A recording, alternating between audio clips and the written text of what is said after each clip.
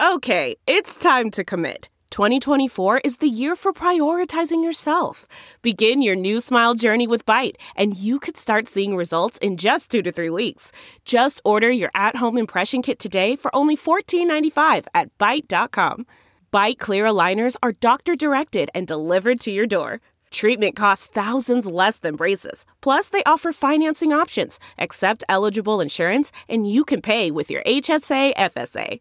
Get 80% off your impression kit when you use code WONDERY at Byte.com. That's BYTE.com. Start your confidence journey today with Byte. Hi there, it's Julia Louis-Dreyfus. You may know me from my podcast called Wiser Than Me, where I talk to older women and get their wisdom from the front lines of life. I was amazed by how many people told me our show made them look forward to getting older, which is why I'm here to talk about season 2 of the show. Sally Field, Billie Jean King, Beverly Johnson, Ina Garten, Bonnie Raitt, just to name a few. All hail old women. Wiser Than Me season 2 is out now from Lemonada Media.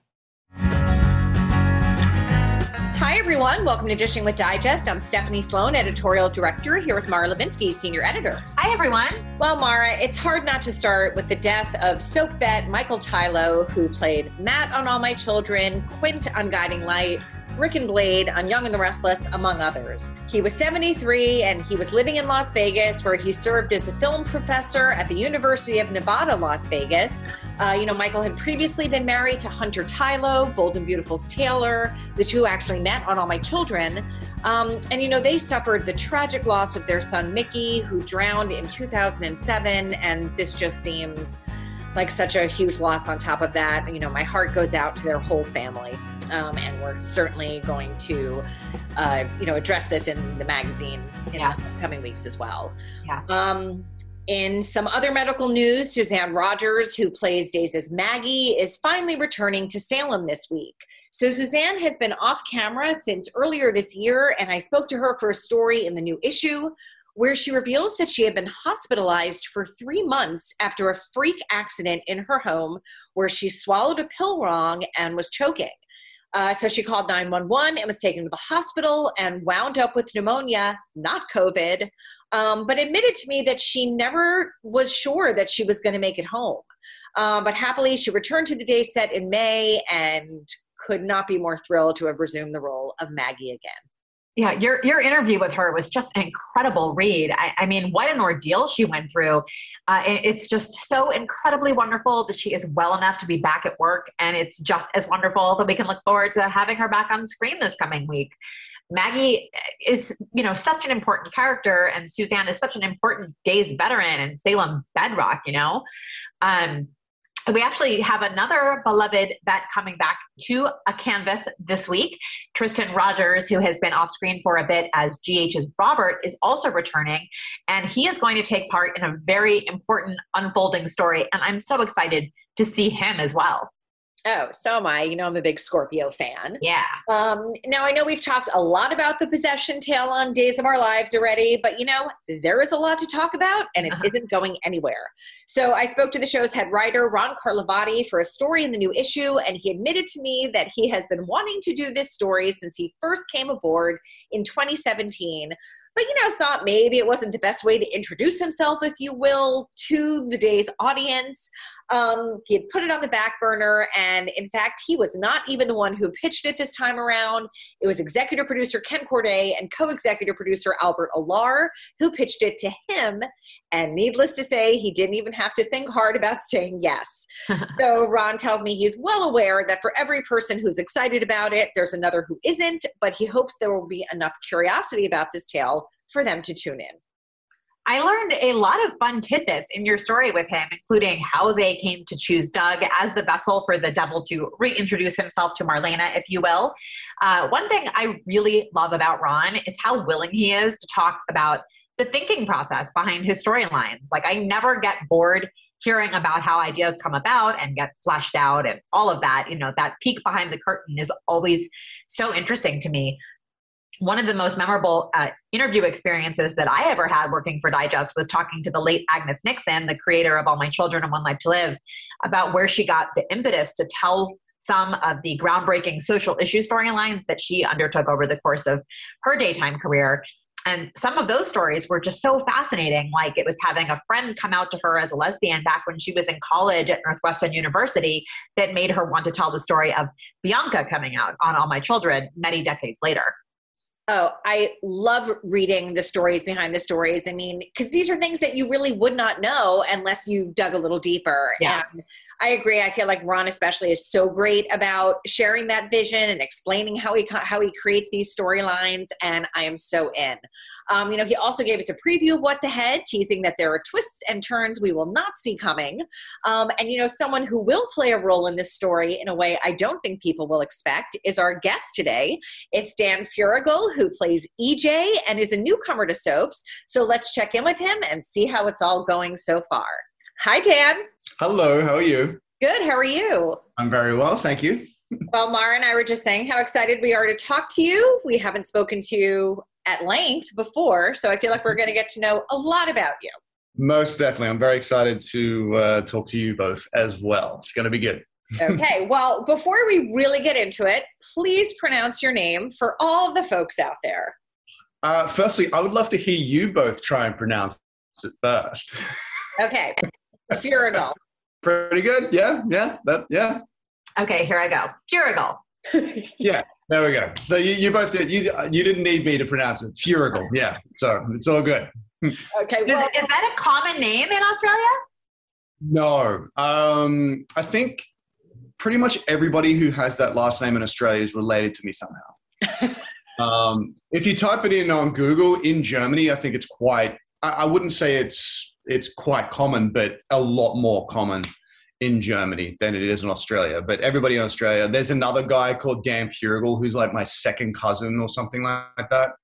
I remember it was many years ago on YouTube, like a video popped up and it was Dan Feuerriegel and it was this acting thing. And I'm like, what the hell is this? And I had a look at it. It was a short film. And then I looked a little bit further and then I found out that he was on Facebook and I messaged, or it was Twitter or Facebook or something like that. And he turned out to be a first cousin or a second cousin or something along those lines. So I just found that quite funny. And another lady with last name Feuerriegel, she's another cousin of mine who she discovered some new skeleton or something, or fossils or something like that, which ages the human race a bit longer or something along those lines. Wow. So everybody that has my last name is pretty much related to me in Australia.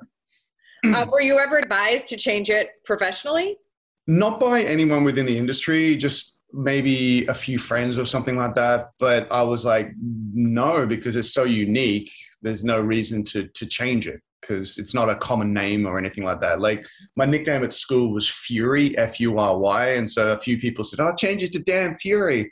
I'm like, nah, just if I was like an action star or something like that, maybe, but right. No, I'll just use it as a character or something. Well, I will say my personal, congratulations to myself is that I have been able to spell it for many months now without looking. Congratulations. That's generally the hardest. I get a lot of, usually it's spelled F-E-U. A lot of people spell it F-E-V. But that could be just because of like when I handwrite it, the U might look like a V. They always miss out on an E, especially towards the end. It's the E's that they miss out on. So I happen to have had someone who I knew whose last name was Fewer. And then there was a girl on Soaps whose last name was Regal. So, oh my God. The little things, Dan. There we go. Taking note. You're taking note. Well, let's begin at the beginning. Obviously, you hail from Australia. So tell us about where you grew up. So I was born in Brisbane in Australia. It is about an hour and a half flight north of Sydney because most people know Sydney and Melbourne. Brisbane, generally people will go to as a like traveling through to go up north to go to Cairns, which is where the Great Barrier Reef is. So I grew up there. I attended QUT, which is the Queensland University of Technology. It's it's just a regular university or college, and I studied the acting school there. I was actually studying to get into vet science.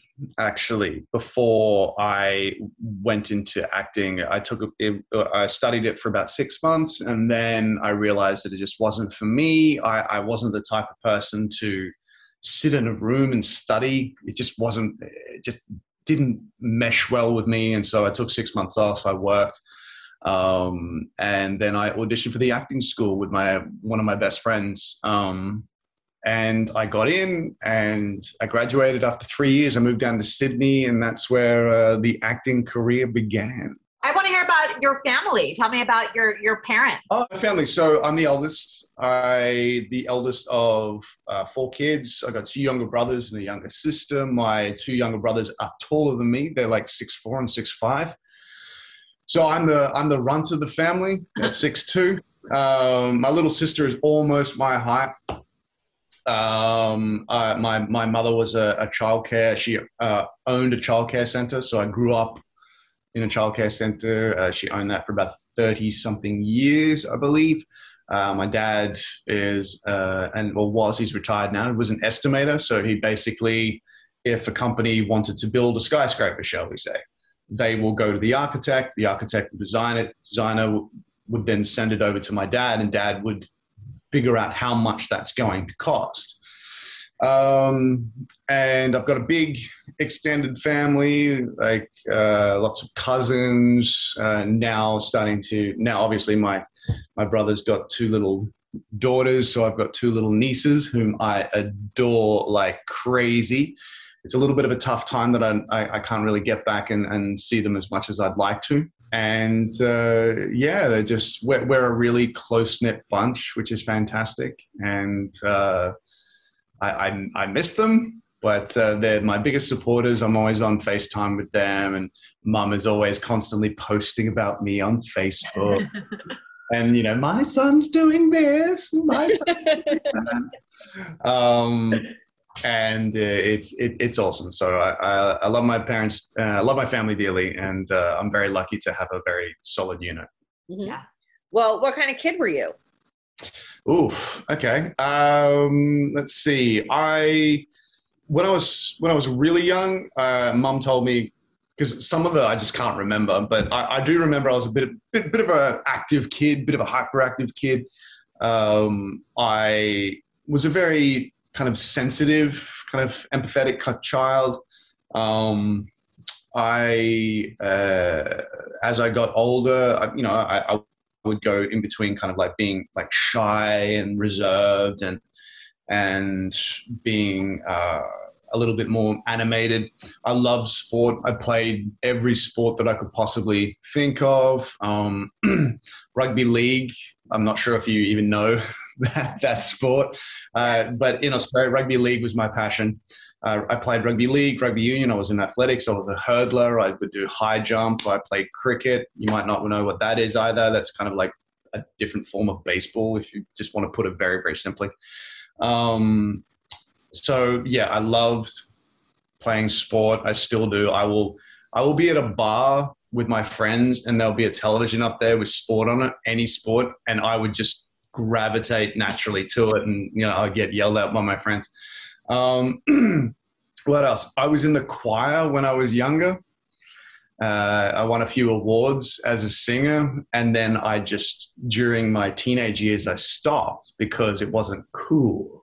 And I regret that, because I've completely lost all of that ability and skill. So I would need to retrain to kind of get the ear back and the voice back, because I destroyed it as well with a lot of my acting, because especially with Spartacus, which we can talk about a little bit later.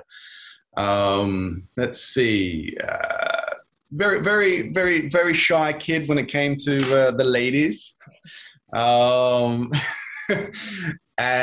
I was a shy kid amongst a big group of people, but then like my closest friends, I would obviously come out of my shell and things like that. But acting definitely opened me up a lot more to being a bit more confident with myself. So how did you discover your interest in performing? I've always been a fan of film, always. I remember when I was younger, I would make movies up in my mind and like reenact them in the backyard. I remember trying to create a new Aliens movie, like the Ridley Scott, James Cameron Aliens kind of movies. I remember doing that. I just loved performing. I loved dressing up. Like we had like Halloween parties and things like that. My mom sent me all these photos of me in various Halloween costumes back then.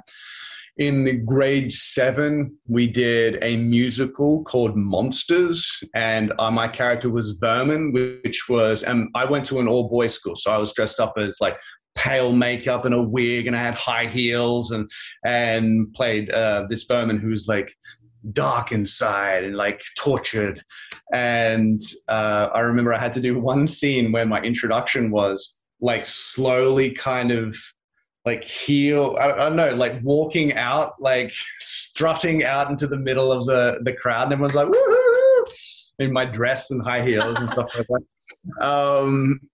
And I had to sing a song, Black Inside, which I think I remember like some of the lyrics. Yeah. But that was kind of my first taste of, no, I'm not singing it. That was my first taste of real acting, and I studied drama at school. But then my teenage years came along, and like drama wasn't cool, and I kind of fell into that kind of sporting ground. So I kind of moved off in that direction. And so, but I still just really enjoyed it. And when I was studying, it was applied science to get the grades up to get into vet school. As I said before, I realized I didn't want to do that anymore. Took 6 months off, and I was sitting down at my friend's place, Michael Lucas, and I was watching a movie, Varsity Blues. I don't know if you remember Varsity Blues with Paul Walker. And I don't want your life. That's the quote. Yeah, there we go. James Van Der Beek. And it's still, to this day, it's still one of my favorite films. Like I rewatch it, I'm like, I still love this. Mm-hmm. And it was a scene towards the end where like I think they're, going for the winning play or something like that. And the Foo Fighters song My Hero came on. And all of a sudden I kind of disappeared into this daydream where I just imagined myself being in that film and just like being really proud of what I did and being on the big screen and my family and friends being like, oh, that's so awesome. Congratulations. And I got goosebumps and I realized, wait, that's what I want to do.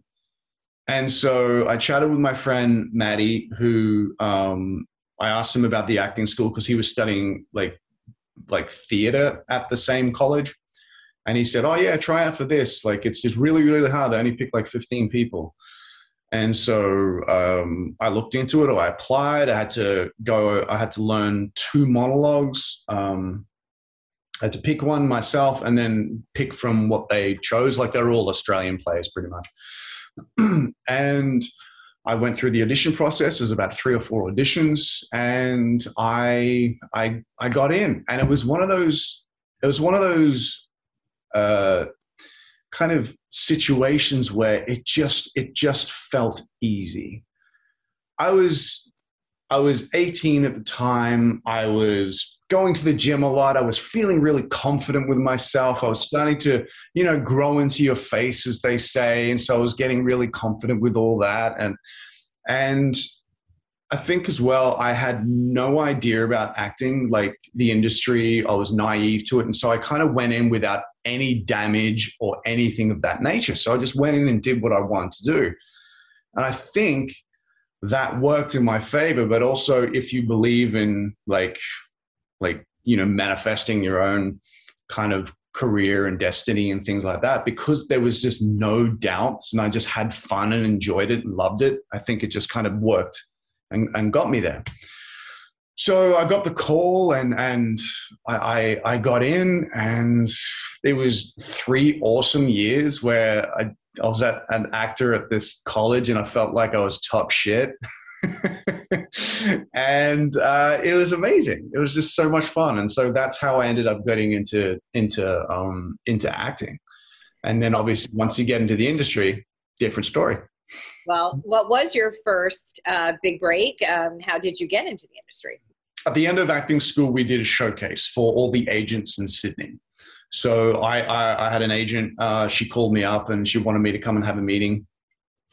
And I sat with her and we had a chat, and we really, really got along.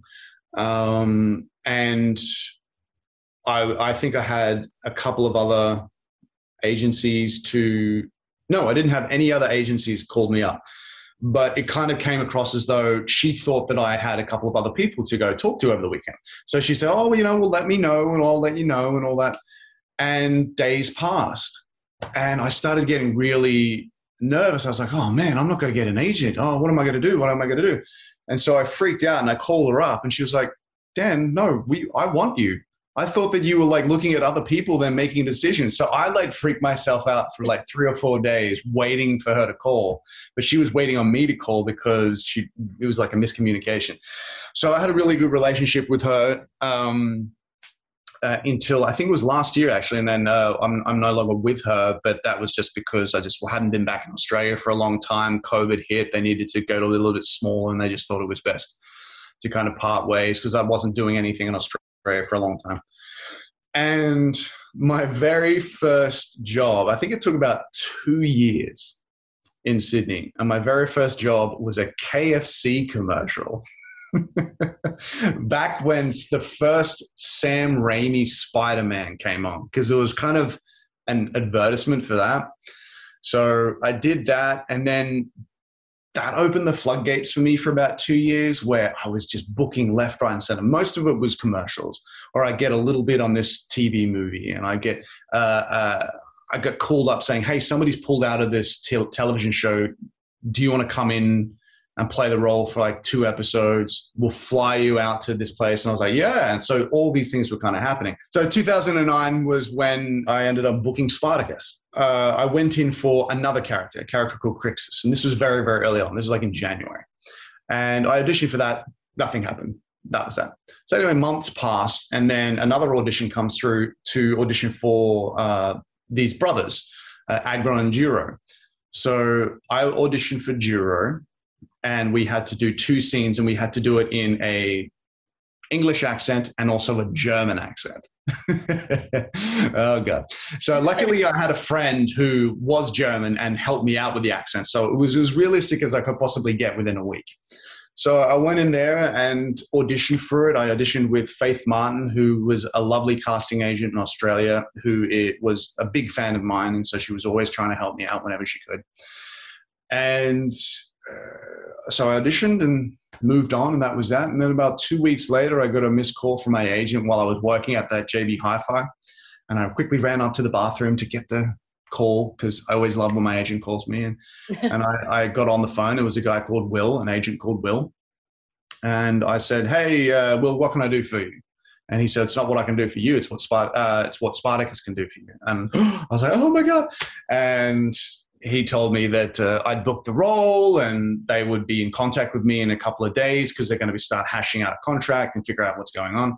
And then over the next couple of days, they kept calling me saying, this is actually a lot bigger than what we first anticipated. And so there was a lot of that back and forth. And then at the time, that's when Andy, who was playing Spartacus at the time, he got pneumonia. So they had to stop production for a couple of weeks. And so things dragged on a little bit there. And obviously, when you don't hear stuff and time drags on, you get a little bit freaked out as an actor, but it all ended up working out in the end. And I flew over to New Zealand where they were shooting it. And the first season for me was fantastic because I had zero pressure. I wasn't the lead. I was a supporting role and I popped in every now and then in the first season, but I made really great friends and I enjoyed myself and I just went to the gym all the time. I'd go out and have fun and drink and do all this sort of stuff. So it was a really fun atmosphere for me anyway. I didn't have a television show on my shoulders.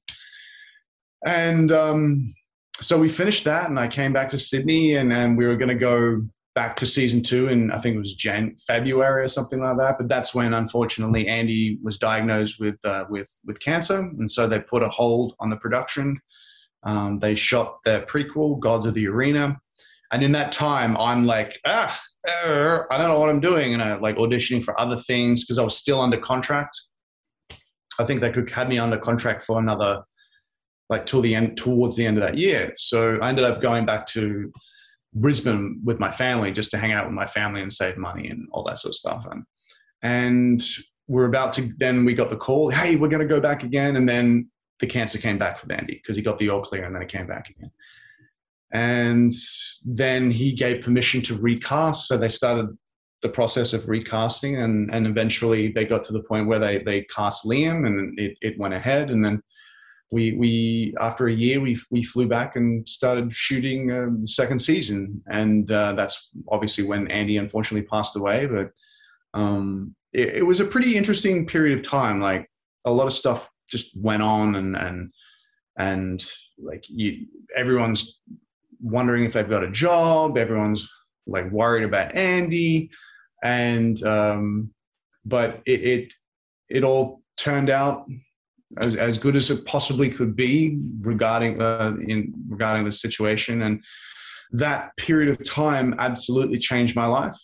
It got me an agent in America and a manager in America. And I moved over in 2013 and started it all over again. Okay, so well, what was that like? So now you were in season 1, you've now gotten cast in like a huge deal show, and then it kind of got put on hold.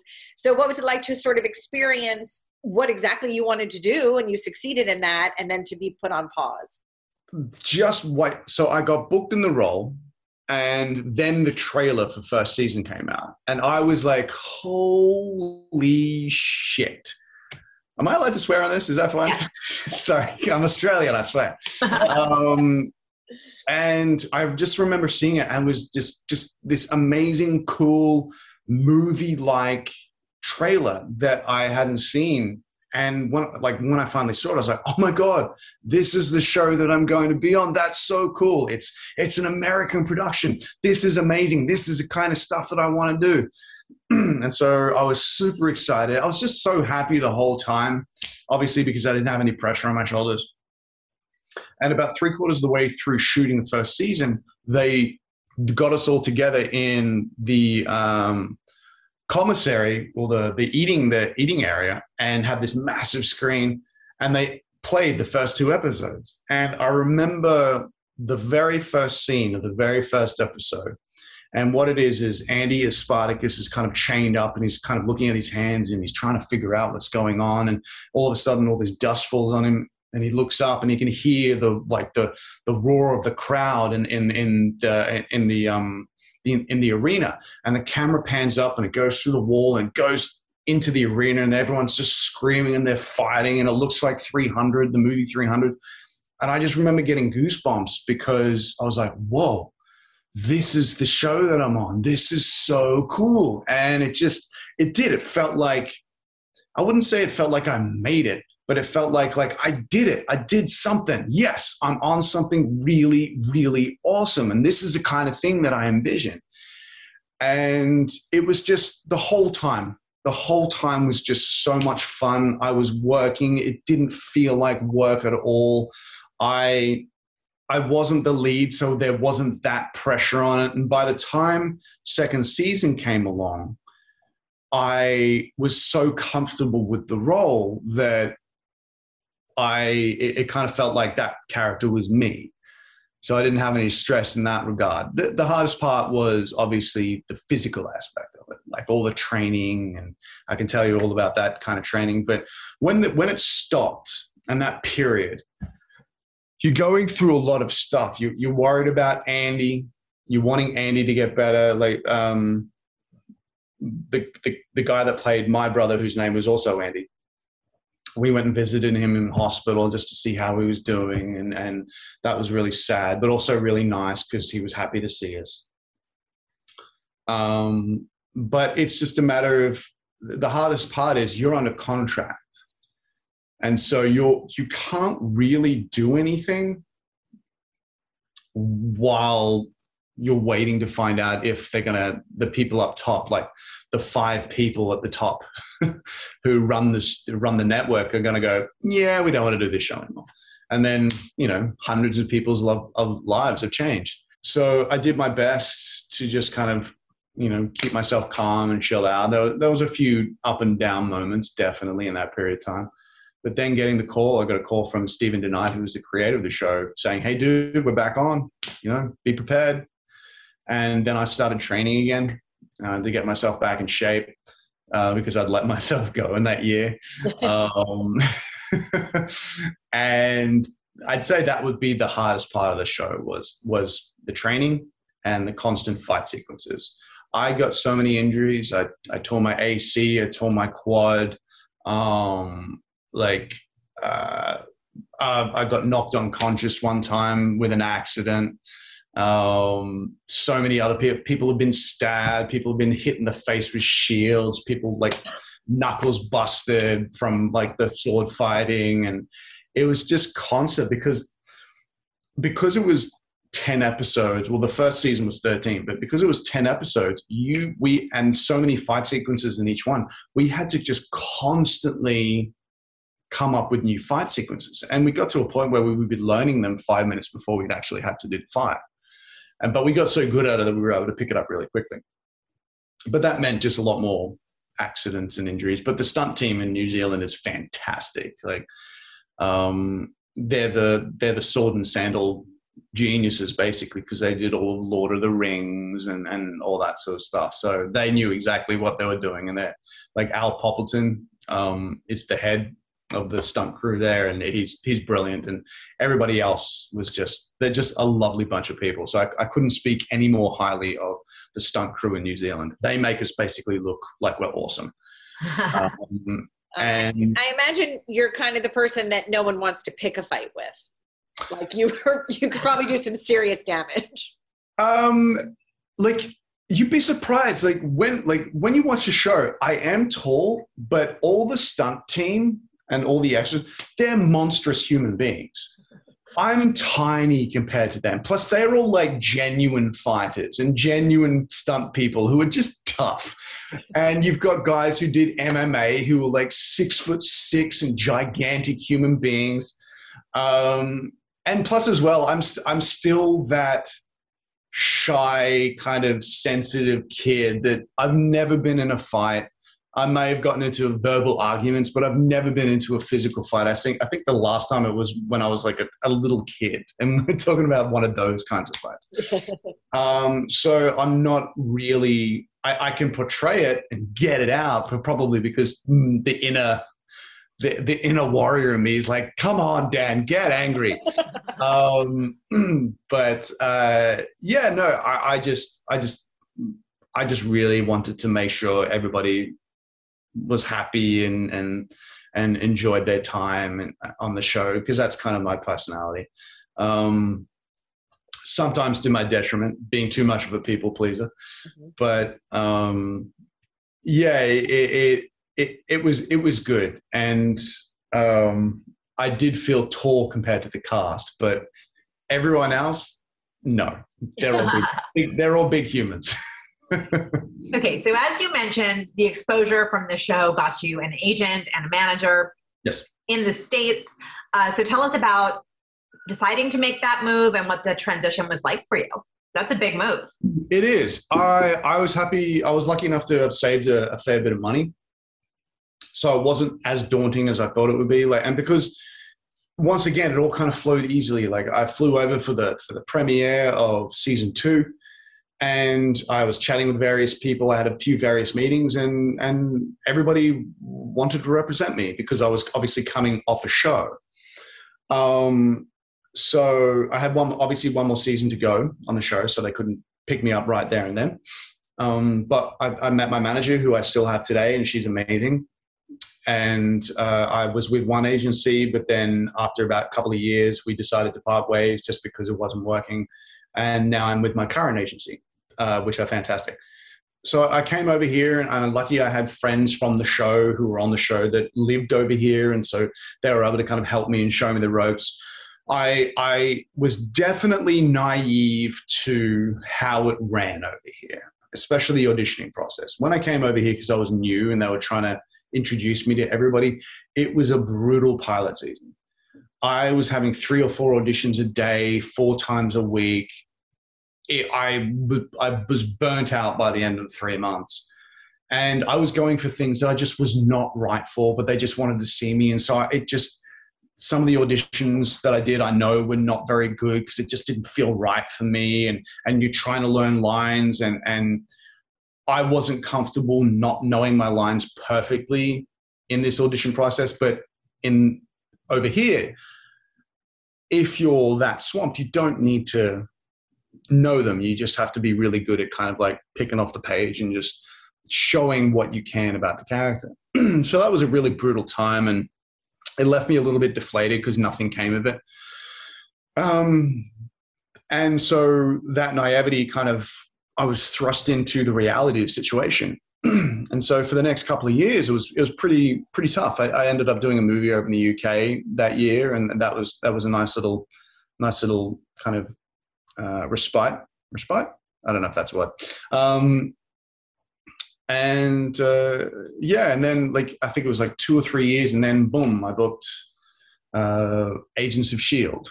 And Agents of S.H.I.E.L.D., I think the producers and some of the writers were actually on Spartacus. So that was a nice little kind of, hey, how you going, guys? Good to see you all again. And that was kind of fun. But it was like one episode there. And then I booked an episode of Chicago Fire. And then I booked an episode of NCIS. So it was just all little tiny little bits and pieces. Auditioned for everything under the sun. I had auditioned for days, probably about 8 or 9 times. And funnily enough, they were starting the audition process for EJ. I think I auditioned for EJ maybe like 4 times, but they weren't telling you what it was for. They were just auditioning for it. I think Marnie, the casting agent for it, my very first audition for Days I was auditioning for a guy who's like an Elvis impersonator. So I've auditioned for Days about 8 or 9 times. That might be slightly exaggerated. I have to check, but I've auditioned for General Hospital like 5 times. I think it was Young and the Restless. I actually got down to the last 4 and tested for it. And that was to replace the character that the actor from This Is Us. Justin Hartley. Yeah. So I was going for Adam. Yeah, so I was going for him. Okay. Obviously, I didn't get it, but that was my first test. And it was like, ooh, geez, that was nerve-wracking. And it was a very different testing process to Days of Our Lives. So there was that. And then, Marnie said that they were trying to put their toe in the water in regards to, let's start thinking about potentially bringing EJ back. Now, this was about 3 years prior to me actually getting Days. And so even longer before that. So I did the audition for the Elvis impersonator, and Marnie absolutely loved me. She was really, really sweet. She's really, really caring. And then I knew something was a little bit different for one of the auditions when she brought me in on to audition for a role during their dark week, which is the week when they're not filming. And it was just me. I just went in there, auditioned for Marnie, and then she brought Albert Allah, one of the producers, to just come and sit in the room and watch me. And that was it. I did the audition for him and for her in her office, and then, oh, thanks very much, guys. And that was that. And, you're expecting to potentially hear something like, oh, that was kind of interesting. It was just me. And you'd think you'd hear a call, but no, nothing. There was nothing. And then I think I maybe auditioned for like 1 or 2 other proper roles during that period of time. And then that's when COVID hit. And so I flew back to Australia just to be with the family because it was a little bit more open in Australia at that time. And that's when I got the audition for, I think it was Colin. They called the character Colin. And I did a self-tape. I had to get my sister to be my reader. And I coached her on like, okay, be like this, come in this quickly, do this, do this, do this. And what I do with self-tape sometimes, if I don't want to learn the lines, I'll just type it out on a teleprompter app on my laptop. And so I just press spacebar and my dialogue just like goes from the bottom to the top, and I just read it, and I'm very good at making it look real. So I just read it, and we got it all done in about 10 minutes and then moved on. And so about 2 weeks later, I got a call from my agent saying, hey, they really, really love you. They want you to test for it. And I was thinking, okay, we'll do a Zoom test or something like that. No, no. They want you to come back to LA. And I'm like, oh man, because you're thinking, and this is based on my previous experiences, I would have to pay my own flight over there. I would have to then go into the audition. And if I don't get it, all this money has been wasted. And so there was that hesitancy of me like, I don't know if I want to do this. And that was running through, the poor actor mentality. And then they came back to me saying, no, they'll fly you over. They'll put you up. It's a chemistry read with Alison Sweeney. And I was like, all right, well, if they're going to do all that for me. And that gave me a little bit of confidence because I was like, oh, no one's ever done that for me before. No one's ever flown me over. No one's ever like given a shit enough to go, hey, no, we want you, except for Spartacus. But it was literally just me flying from Australia to New Zealand, which is a 4-hour flight. And so they flew me over. They put me up in a hotel. Marnie, they sent me new signs. Marnie contacted me and we ran over it. And she said, okay, the blocking would probably be like this. And they're going to have you do a test run with the in front of the camera. They're going to shoot it exactly how they shoot the show. And so the day arrived, we had to get tested for COVID. We had to wait in our rooms for about 2 hours to get the all clear. Then I went up and did a rehearsal with Alison. That's when Marnie gave me a bit of advice. And then she told me, she kind of pulled me aside and said, okay, I'm going to make you go first. That way they have to do like a mini rehearsal with the cameras so you can kind of get a bit of a flow for it, and maybe you could get rid of some of the nerves. And so we did that. And then the audition came along and I did the scene with Alison, and then, all right, cool. Thank you. Bye. So you do it once and then you go and you're like, oh, all right. Okay. And it's like all this build up, all this energy, all these nerves, and then done. And you go off. And then for the next 2 days, I was kind of like, just chilling out. But there was a part of me that was really, really confident, just based on all the factors that came along, that Marnie was on my side. She gave me a few little hints here and there, and that she'd brought me in several times for that role. I can't remember if she'd told me at that point that was what she was doing. And then I got a call from my agent while I was driving, and they said, hey, you booked it then. Congratulations. You probably won't start till March. This was in January, I think it was, or early February. And it was a weird feeling, because there was a part of me that just didn't get super excited. It was just like, oh yeah, I expected that. Mm-hmm.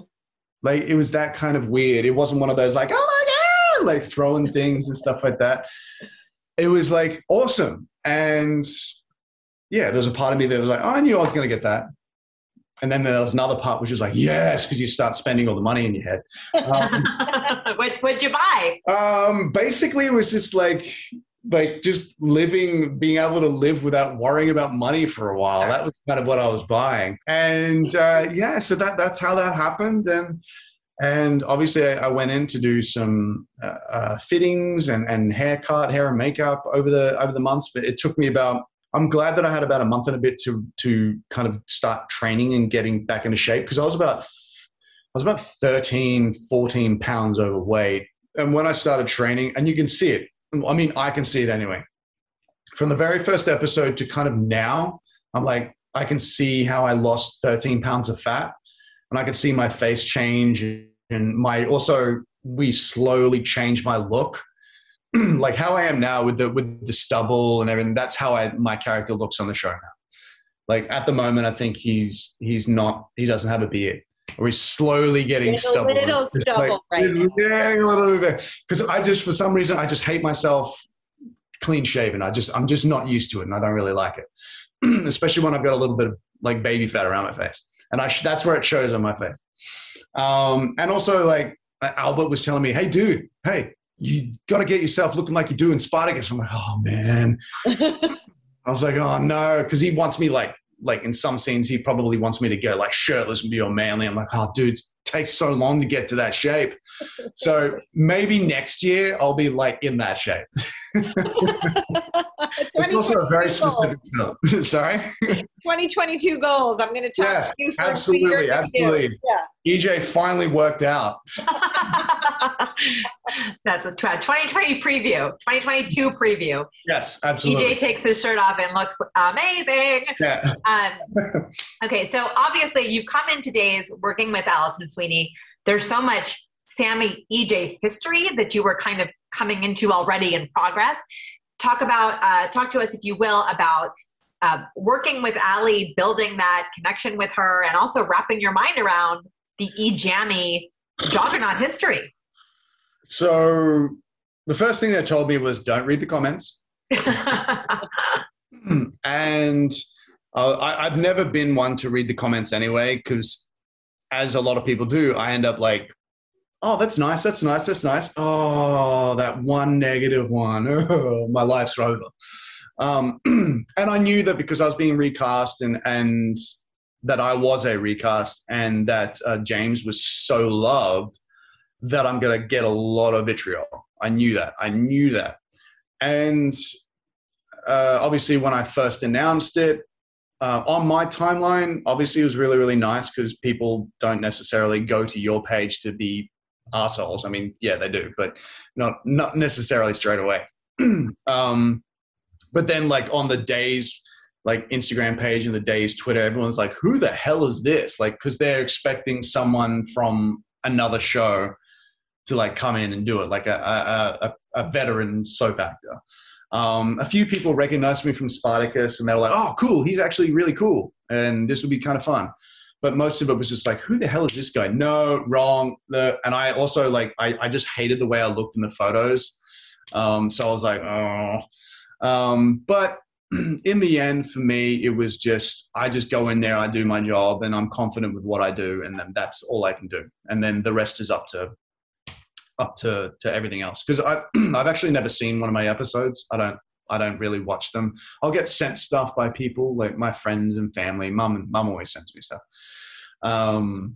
And I appreciate it. I'm like, oh, okay, like, you know, not too bad. And I actually got a copy of my test that I did with Allison. And I watched it and I was actually pleasantly surprised. I was like, I did not hate myself in that. That's okay. And I'm like, okay, I can kind of see how they probably cast me. Anyway, so the first couple of weeks were brutal for me. Getting used to the amount of dialogue, getting used to the speed of the show. I was very nervous as well. But Allison made me feel awesome. She was really, really good. She's such a pro. Like obviously she's been on the show for a long time and she's just like, boom, boom, boom, boom. She even's like stops it and we'll go, no. Like, what's this? And like, let's do this. And like, she'll like be changing things here and there and kind of give a bit of direction and all that sort of stuff because she knows the character and she knows the dynamic between the two so well. And, my very first day, I was super nervous because I was like, okay, because I made a big deal of being able to just do it all perfectly all the way through once. That's what they say during the audition process. And so I thought, all right, I got to be perfect. And I have like 5 pages of like me talking. And Brian and Ali like messed up straight away. And that immediately made me go, oh, okay. If they can screw up, then I can screw up. And then you realize that they're not gonna move on unless they're happy with what you got. So they will go back and do it again. They'll pick up from a particular place if they're not happy. And so that kind of gave me a little bit more confidence and I got a bit more relaxed. But they would also like Ali and the director and the producers and the other actors would have to come in every now and then and go, okay, this is what the relationship, this is what you're talking about right now. This is what this is. This is what this is. Because I would be like, I have no idea what I'm talking about here. And so they come in and kind of tell me about this and say, okay, I think a couple of years ago, I think you shot someone or they shot you. And then they would like have a conversation amongst themselves to try and figure out what happened because they've forgotten themselves because they've done so much of it. So that was a lot of fun, but everyone's been so supportive, so sweet. like everyone seems so happy to be there and working, especially during this really difficult time. Mm-hmm. And I'm very grateful to be a part of it, but it just took me a while. I'd say about 2 months in is when I really started to settle in and hit my straps. And became really, really good at learning this style of writing really quickly and knowing it to the point where, okay, I can get through it once and then leave it and then move on to the next scene. That's the key to this genre. Yeah. Yeah, absolutely. It's just your brain just works in a different way. Now, if I got a script from another writer and another style, maybe my brain would be like, oh, what's going on here? It might take me a little bit longer because you just get used to a very specific style and letting it go. Because there'd be scenes where I can't remember what it was. I think it might have been with Allison where we'd shot the scene and we were really happy with it. And then at the end, they're like, oh, guys, we're going to have to go again because we were already ready to go for the next scene. And we both went, oh shit. And we had to read the scene again because we'd already let it out and kind of forgotten about it. And so we had to just read over it again, quickly again to get it back in the brain again. They were like, oh, okay, cool. I'm going to go on. But yeah, it's a lot of fun. It took a while, but now I'm really, really comfortable with the role. And now that I'm more comfortable, I can start making kind of more irreverent choices and having a bit more fun with it. And I'm comfortable that they're not looking over my shoulder to see if I'm good enough for the role still. And I mean, maybe they are, but I'm just unaware of it. But I'm making more, like having a little bit more fun, like making EJ a little more cheeky or a bit more of a dick in these situations rather than just, the stern kind of, grumpy dude. Mm-hmm. Well, you've also been playing a lot with your on-screen brother. So first of all, did the fact that you had a fellow Australian in Teo Penglis help ease your way with the dynamic between EJ and Tony? Yeah. No, he was great. Like when we first connected, we chatted and immediately we just started talking about Australia, which was really good. And we just felt more comfortable and that was really nice, really lovely. And he's such a sweet, sweet man. And like every time we see each other, it's like, hey, Teo, and give a hug and we get on set. And it was good that all the people that I worked with when I first started just made me feel really comfortable and really, really welcomed. And so it was a lovely atmosphere to come into. And we're still bumping around like a few scenes here and there, and depending on what's going on in the story. He's a good human being, and we still talk about Australia, like what's going on at the moment, and like where do you want to go? Do you want to move back there? What's going on, and all that sort of stuff. So it's really good. What about another brother that you've been interacting with, Mr. Billy Flynn, who plays Chad? Billy is awesome. I always get nervous when I work with new people because I don't know the dynamic that we have. And sometimes that you don't have the opportunity to rehearse beforehand to kind of get an idea of that. The thing I had to get used to with Billy is because I kind of feel EJ is a little bit slower with how he talks because he's a bit more posh. Billy's fast. He talks fast. And so I'm like, oh, okay, I have to know my lines a bit better or just be prepared to like, okay, this is how fast he's going to do it. And so when I learn my lines, I have this app called Line Learner, and I'll record my lines, record the other lines, and then when I play it back, it blurts out, it covers out my lines. So there's a space. And so I make sure whenever I'm doing scenes with Billy, I read my dialogue really quickly. So it's a lot faster just to get used to his pace. But he's awesome. We developed that kind of brotherly bond almost immediately where we would try and make each other laugh during scenes and be like idiots. And so that's been a lot of fun. And the fact that we clash so much in the show, and it reminds me of Spartacus where these macho guys are just looking at each other, trying to like stare each other down, but we just start laughing because we just like, we're not doing like, it's not us and we're not being real. And it just feels ridiculous, especially at the end when you're trying to stare each other down and we have to do that thing where the camera pans in and we have to wait a little while. Like without fail, we almost kind of make each other laugh, or during a scene he'll do something, or during a scene I'll do something to try and make him laugh. So it's always a lot of fun to work with him, but also like I'm sure we've screwed up a few takes. Well, another dynamic we're seeing explored is the EJ and Nicole relationship. So tell us about working with Ari, and because that is a couple with a very big fan base of its own. Yeah, I saw that. And I've seen people go, if you end up with, like, I'll get messages, if you end up with Nicole, I'm not watching a show anymore. And I'm like, yeah, you are.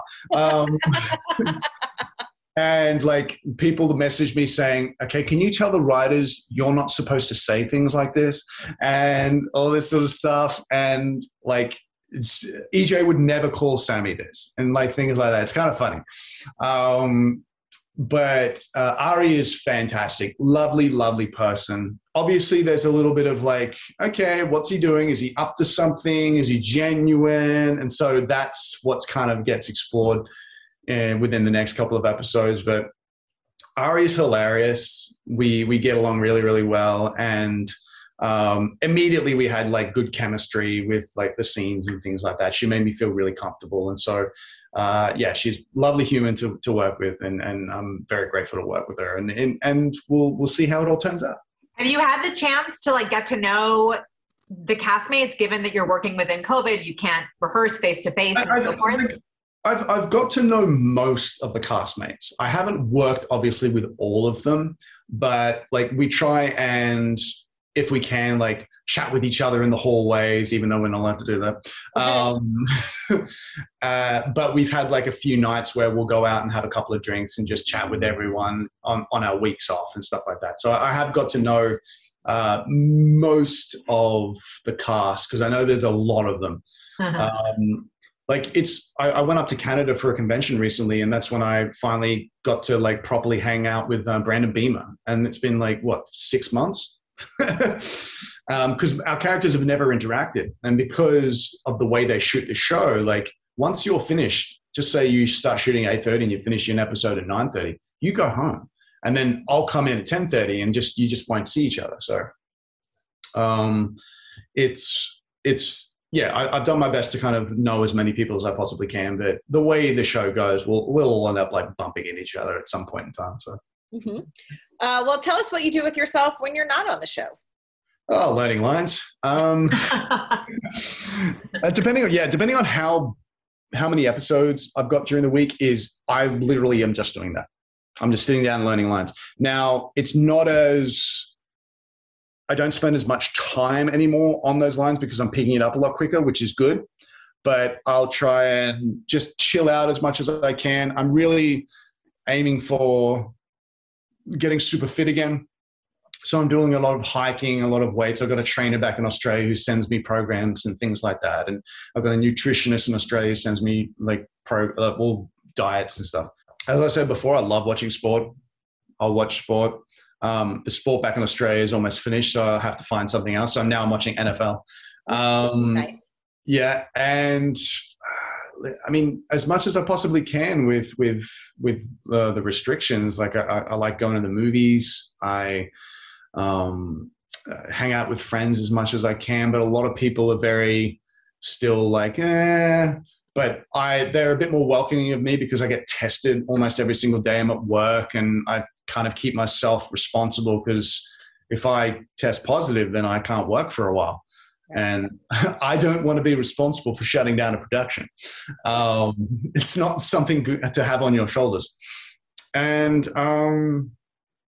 yeah, I mean, that's pretty much it. Just organizing things and just enjoying myself and chatting with the family and chatting with friends and yeah, just doing things to try and I like meditating and just doing things to try and better my life. And also being stupid and spending money online for things I don't need. Who doesn't? That is true. That is true. It's never been one of those drunk situations where you're like, I'm going to buy this. It's never been like that where you get something in the mail and you're like, what did I buy? It's never been that. It hasn't been that situation yet.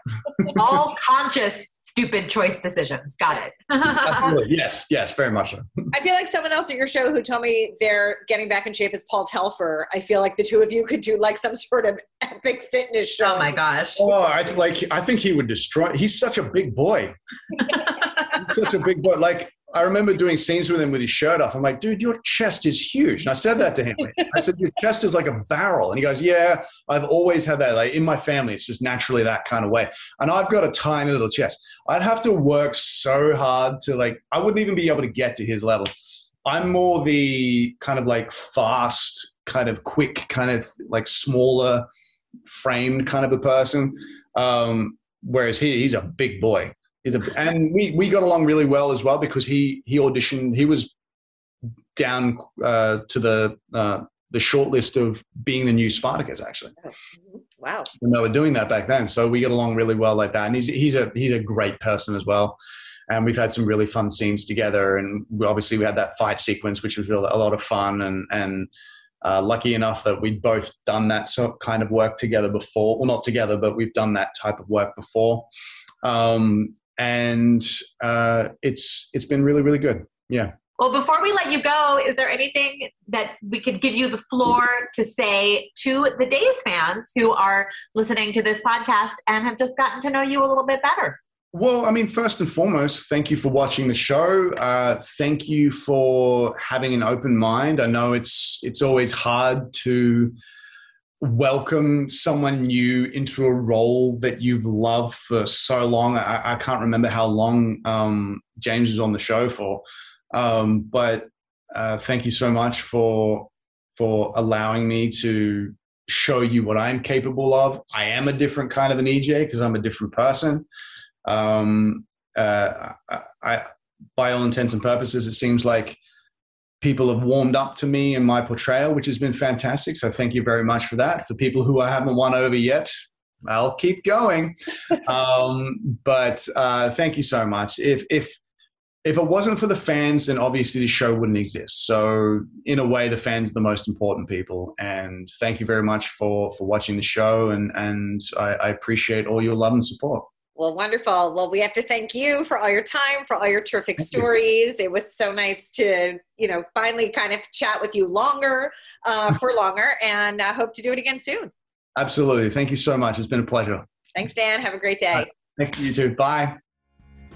Thank you so much for joining us. Thank you to Dan Feuerriegel for being our guest. If you like this podcast, please subscribe wherever you listen to podcasts. Be sure to pick up a new issue on sale now and come back next week for another podcast.